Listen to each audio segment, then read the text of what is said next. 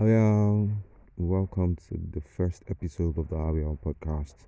So, guys, I've been really thinking, do I want to make this episode very long or very short? But I think I'm going to try to make it as short as possible so that you can get the gist in a few minutes. So, today's episode basically is all about my salvation story. So, for those who have not been following me on Instagram, you might not know this, but about last year, August, I got saved and I joined the League of Christians. Sorry, I used the word league, but literally that's what came to my mind basically. And from there on up to now, it has been an amazing journey. I'm sure some people will be wondering, okay, so what happened?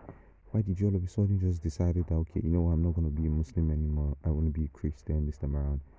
Well, to be honest, it wasn't really much of a decision.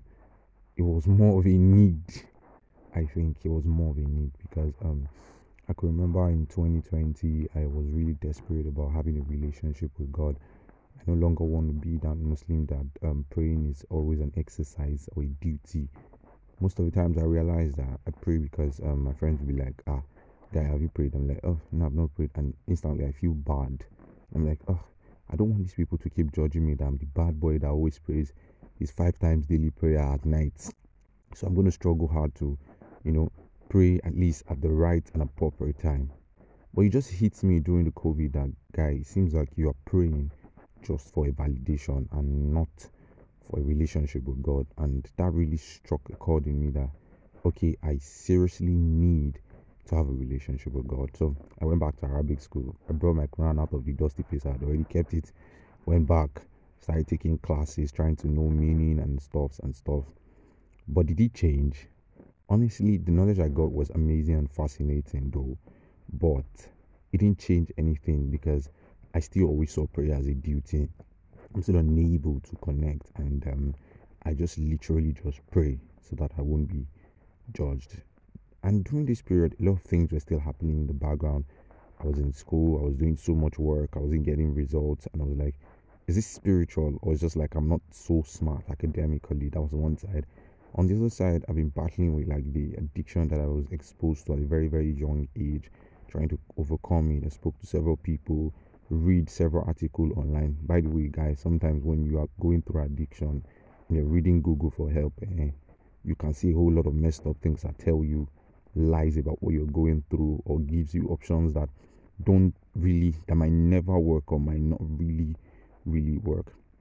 I can remember one time I searched how to stop this sex pornographic addiction and pornographic addiction, yes, and I looked through the internet. It got to a point I thought I had schizophrenia. It was that bad because the informations I had access to were really messed up, yeah.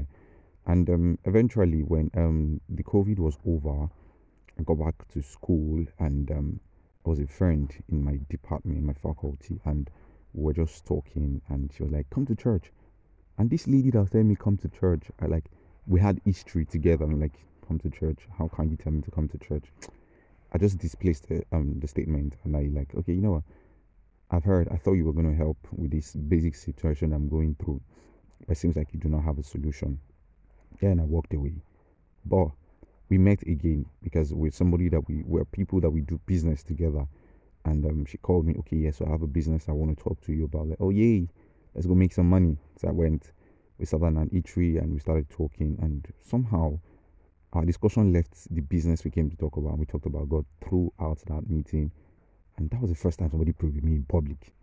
So she prayed with me and she gave me some words. And those words were like, they struck a chord of things I already knew about myself before. Like, what? How? How do you know that? Because my mom is somebody that gone for consultations in different areas just to really be able to predict the future or know what step to take. I wouldn't blame her. She was trying to set a future for us so that we don't have to run around like she did trying to figure out what next in life. So I think we visited traditional homes. We've visited Afars, and I think we've gone to some churches too at some point. Even had an astrologist. So like all because we just wanted to be ahead, or we just wanted to have a prediction of the future. And by the way, because we're used to this trying to predict the future, is part of the struggles that I have as a believer now. But glory to God, I'm getting past them and getting stronger day by day. So, back to my friend. So, eventually, she suggested something to me at that table after giving the word. She was like, how about we do a 1 month experiment? And I was like, okay, what's in it? And she was like, you know what? If you do 1 month experiment with me where I give you like a system you follow, come to church, pray, basically you're looking for God and it won't hurt you to try somewhere you haven't tried before. You've only seen Christianity from afar. Be part of it first, be experimental with it. And I was like, okay, such a good idea. I said, okay, I'll give you something to motivate you. I'll pay you about the sum of 1 million to 2 million naira after 1 month if you do not find what you're looking for here. And I was like, whoa, that's a good offer.